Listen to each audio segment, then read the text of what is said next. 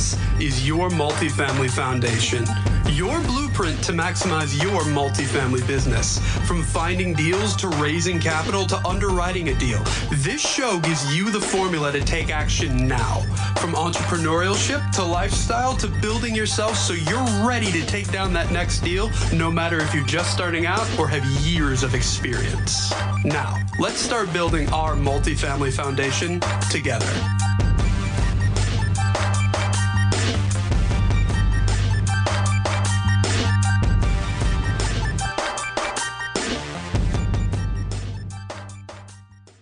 Today, we're going to hit you with the 4 steps you need to do if you want to successfully raise tons of money. Now, we're going to put a couple things here. Of course, I'm not a syndication attorney. I'm not your accountant. I'm also talking about people you have a pre-existing relationship with. So you've already been predisposed to them. You know them from some past circumstances, business related, family, other personal. So you've already met that guideline there. And if you're looking for points on what pre-existing relationship goes into, you can look into the SEC rules. They have some good context there. There's a number of other syndication attorneys out there give you context of what that term means. But today, these are the 4 hurdles you need to do if you want to go out there and you want to raise millions and millions of dollars. So first hurdle is you need to ask the question, what do you want? We all come and we bash people over the head with this investment. We say, okay, we got the greatest thing in the world. It's the greatest thing since sliced bread. And we give them the point, hey, it's a 5-year hold. The IRR is 15%. It's going to return a 2x multiplier over the life of this. It's got 2 pools. We're going to capitalize on all these massive rent growth opportunities here. But we haven't asked the question, what does the investor want? If we come from a place of need, we're never going to get to the point of raising money. Nobody cares. That's the truth here. Everybody goes back to this one dying need of, is this going to help me get back to my basic human needs? Is it going to help me eat? Is it going to help me survive? Is it going to help me thrive? Now, if you're not talking to the investor in a mindset of coming for giving and learning about how you can provide to them, then you're never going to get them across the finish line to invest in your deal, no matter how great it is. So first hurdle, ask the question, what is the investor looking for? What does that investment ideally look for? Maybe they're looking for longer hold periods. Maybe they're looking for shorter hold periods. Maybe they just like you. Maybe they're looking at assets that are just here locally. Maybe they want certain return structure. Maybe they want to have something that's just portfolio diversification because they're really indebted to stocks and bonds. But you're not going to know that answer until you go forward and ask the question, how can I help you? Now, say you're talking to your uncle, your aunt, your friend, your business associate. Well, investing in apartment buildings now for the second hurdle is it could be a brand new concept.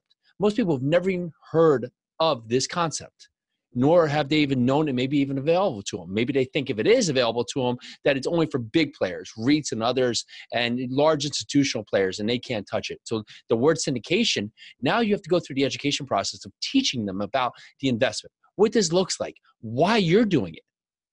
And ultimately, what does it mean to you? Why are you putting all this time and effort into making this, and how are you going to believe there? So hurdle 2 is getting them beyond that objection of I don't know what this is, to understanding you, what you're doing with it, and what this actually is.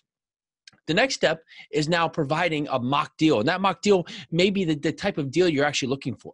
So it's the horse before the cart scenario here. Are you now offering up an opportunity, but you've never done this before?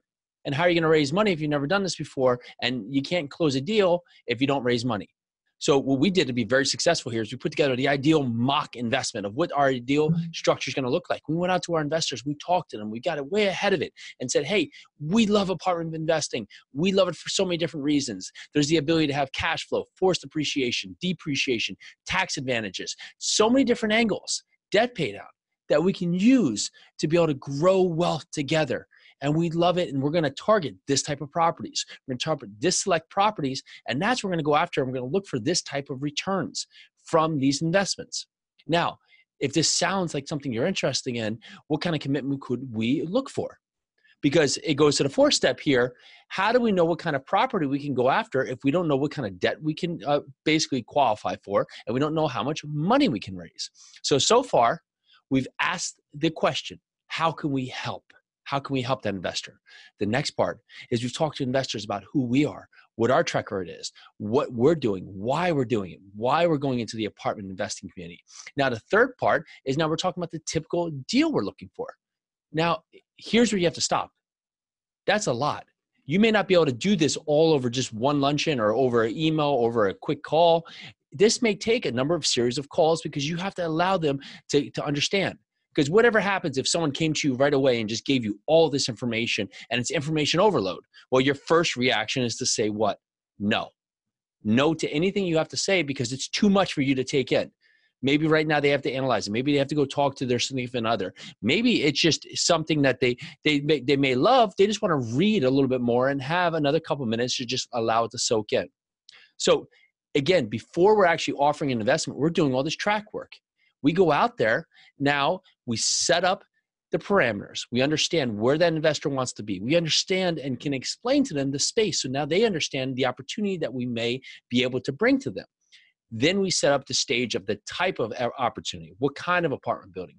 Where? How is it going to be managed? How are we going to use the repositioning play to meet these certain goals in terms of returns?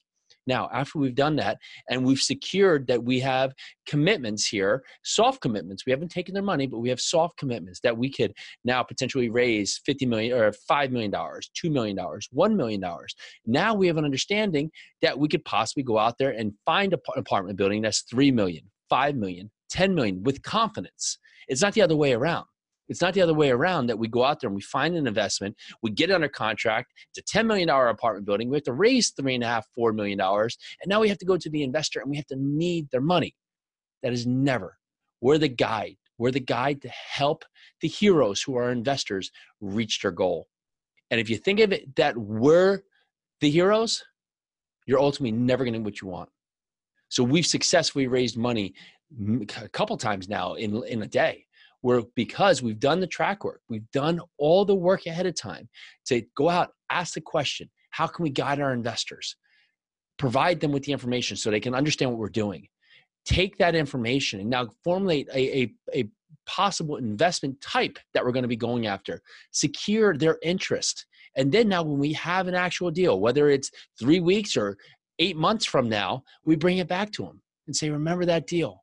Remember that opportunity we were talking about. And all the means we've been checking in with them, giving them updates about what we're finding, what we like about the market, path of progress notes, employment trends, many different things. We've kept in contact. We find that actual deal. They're going to be a lot more excited because now it's a warm conversation. And you're going to find that your trail-off rate, where generally if you're trying to raise this cold, maybe 40, 50% of people dropping off, well, we're typically over 90. Sometimes higher, 95% of people who say they're in that second are actually in. So for you today, start small, start having those conversations and ask the question, have you ever thought about investing in real estate?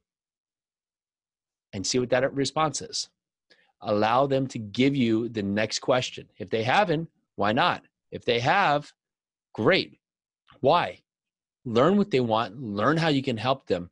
And when you do have that great investment, you've laid all this track record. You've gone through those 4 steps. Boom, ba-boom, ba-boom, ba-boom. You're going to be able to go and offer them a great opportunity they can be excited about because you're there to help them reach their goals and you're not needing their money. All right, go out there, take action. Multifamily Foundation podcast. This is Jason Yarusi.